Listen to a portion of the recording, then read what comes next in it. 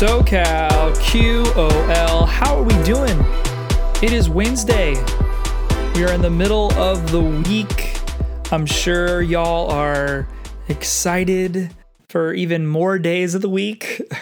If you're living for the weekend, I'm sorry, because that usually doesn't mean a good thing. But if you're excited about it because you just love life and you have things that you're going to do on the weekend and you love your job, then kudos to you.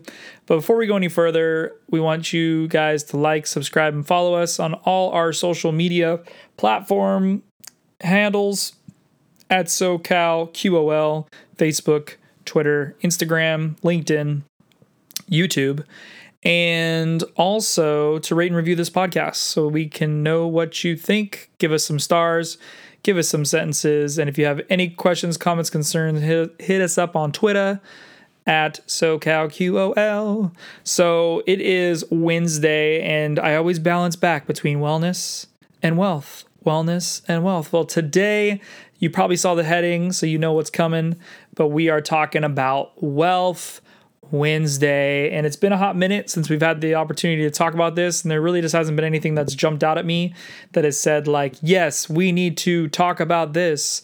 But I saw a video randomly on YouTube. I'll leave it in the descriptions below, and a lot of the information I'm going to be regurgitating is from Elon Musk and what he said during this recent autonomous Tesla event. But what we are talking about today is plans for a Tesla ride-hauling app. So basically Tesla cars acting like Uber and Lyft. But here's the catch. You don't actually have to drive it. It will drive autonomously, which sounds insane when you think about it. I know you've probably heard in the news, like, Tesla car crashes using the autonomous driving or the automatic whatever. And yes, that is true. Yes, they've had issues, they've had problems, they've had ups and downs and failures, which we all have. That's the part of being in a company. And I've asked a few individuals about this topic and their mentality. Granted, it was definitely different demographics than what I am, but the initial response, the reaction was, no way, like, hell no, that's not going to happen. More people are going to get killed, and that's not going to happen. And if it is going to happen, it's not going to be like in the recent, decade. But Elon Musk has something else to say about that. He essentially states in the very beginning that he plans on having 1 million, what he's calling Robotaxis, by 2020. Literally 1 million cars. And I don't know how many cars they have right now as far as sold to the public. But the crazy thing is that, yes, you could actually purchase a quote unquote Robotaxi from Tesla, which actually wouldn't actually have something like a steering wheel or pedals. So essentially it's strictly autonomous. So it's going to be more affordable as far as like Model 3s go and stuff like that. But as far as your car, if you have a Tesla right now and you're set up on their network and you have the ability to, connect and have autonomous driving currently, then you can fit into this Robotaxi demographic group, all that good stuff. All you have to do is essentially add your vehicle to the network, and then they will start using your vehicle. So the reasoning why this kind of came about, I'm sure, was, you've got companies like Uber and Airbnb, which, they have this whole renting program where, you pay someone to use their facility or pay someone to get access to their vehicle, and obviously they're driving it. So there's a little bit more involved when it comes to the actual owner. But because of the fact that this is supposed to be autonomous, essentially what's going to happen is, so some of the stats were, our normal usage of a car is about 10 to 12 hours per week. And so that's probably only like a little under a third of what your vehicle does in its existence during the week.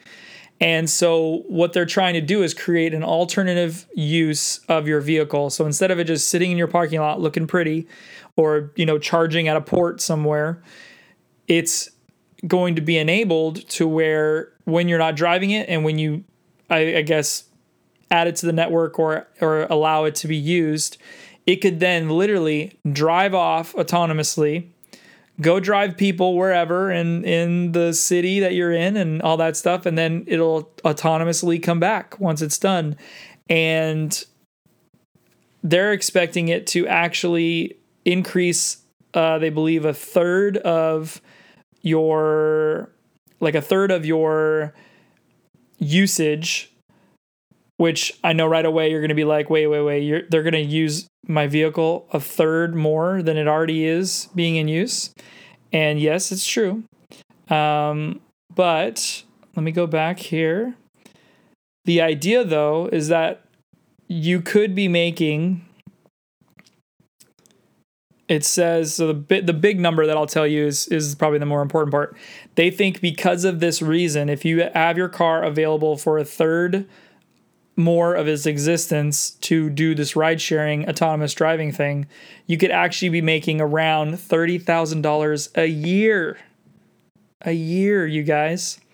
And obviously they have like average ownership cost is about 62 cents for, I guess, a current Tesla per mile, or I don't think it included the Robotaxi, the one that's just being used to ride share.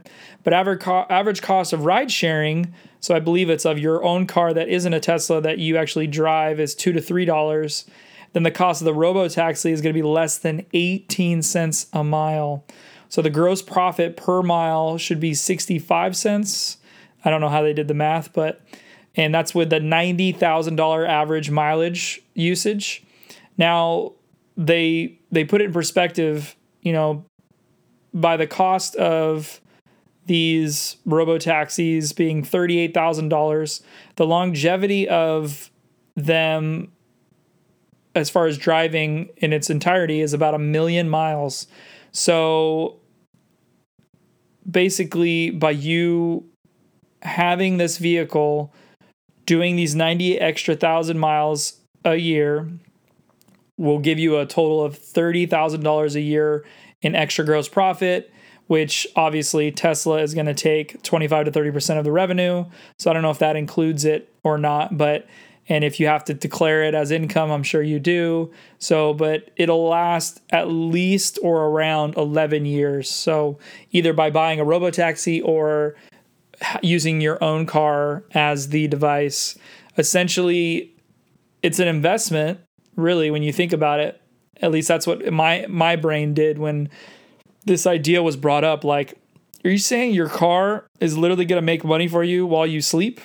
I mean, that's like gold. That's like, having your own business or investing in property, to the point where if you're able to invest in a Tesla, which is they're very safe, and more so very safe because the engines can't explode necessarily.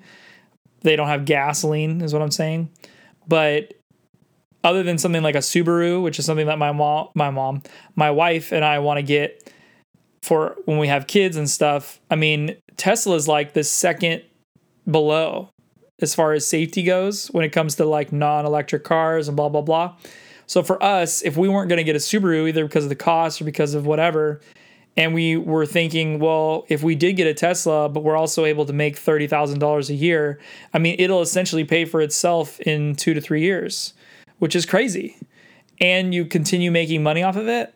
Like, that's insane. To the point where it almost seems like an investment now. You're investing in a company that is able to drastically change what a car normally is. You're probably going to be more inclined to get oil changes, or sorry, not oil changes, but you're more inclined to get the type of maintenance that you would normally like think to get, which would be nice to get for your car. But because you're using it as this type of investment, you want to take care of it. And I mean, it kind of just changes the whole aspect of what a car is and what it does. And essentially, because it's autonomous, because you don't have to actually physically do anything, to me, it's like a prime example of, adding to your wealth. So if you're able to invest in a Tesla that is autonomous, that you are going to allow to be driven those $90,000 a year, but you're making $30,000 extra a year by not really doing anything, just making the decision, committing to it, and doing it. I mean, that's insane. And the fact that Elon is saying, I'm trying to remember exactly when this video was published. It says April 22nd, so literally, a few weeks ago. He was saying at least in a year, maybe a year and 3 months, but within the next year. So within 2020, this is a real deal. This is going to be like for real, legit, available to anyone who has a Tesla, or more importantly, the Robotaxi people. So it made me think too, like, well, shoot, I wonder if the Robotaxi thing is going to be available as early as 2020. I'm not sure, but at least you'll be able to go onto the same app that you use for Tesla. It'll just be updated so that it says like summon, and you can summon a rideshare type of Tesla and then use that to commute. Now I'm curious what they're going to charge people. Obviously that's all me instead of like you. Like, what are you going to have to pay for when it comes to you using the Tesla system? But I'm going to assume it's the same cost as, what Uber and Lyft is, which is still pretty doable, and it's cheaper than buying your own car and paying for the maintenance and all that stuff. But it just blew my mind, because I'm probably gonna end up having this conversation with my wife, because now that it's kind of rattled around in my head, I've gotten some other third-party opinions. Probably should have got her opinion before I did this podcast, so I could have said like, oh, we aren't doing it, or we are doing it. But I'm sure she'll be open to it if I'm going to communicate it the same way I'm communicating it right now. It's having that optimism, that positivity in a market of a company like Tesla, to where they're just thinking differently, but they're also adding to the economy. And some of the other jabs that I heard about Tesla, or just Elon Musk in general, is like things like his Boring Company, which people said was the stupidest idea in the world. Yet he physically did it. He physically made a tunnel, which I guess isn't as hard as it would be. Of course, he had to purchase the land and get zoning and stuff like that to implement it, to show what it was going to do. But now it's up to the government at this point, or the state, to decide whether it's worth investing in. And if they want to invest in it, then he has the tools to do it. But yeah, it's the pessimistic side of this is it's never going to work. People are going to die. And it's just another crazy idea that Elon Musk has. He smokes pot and he does this. He really doesn't smoke pot.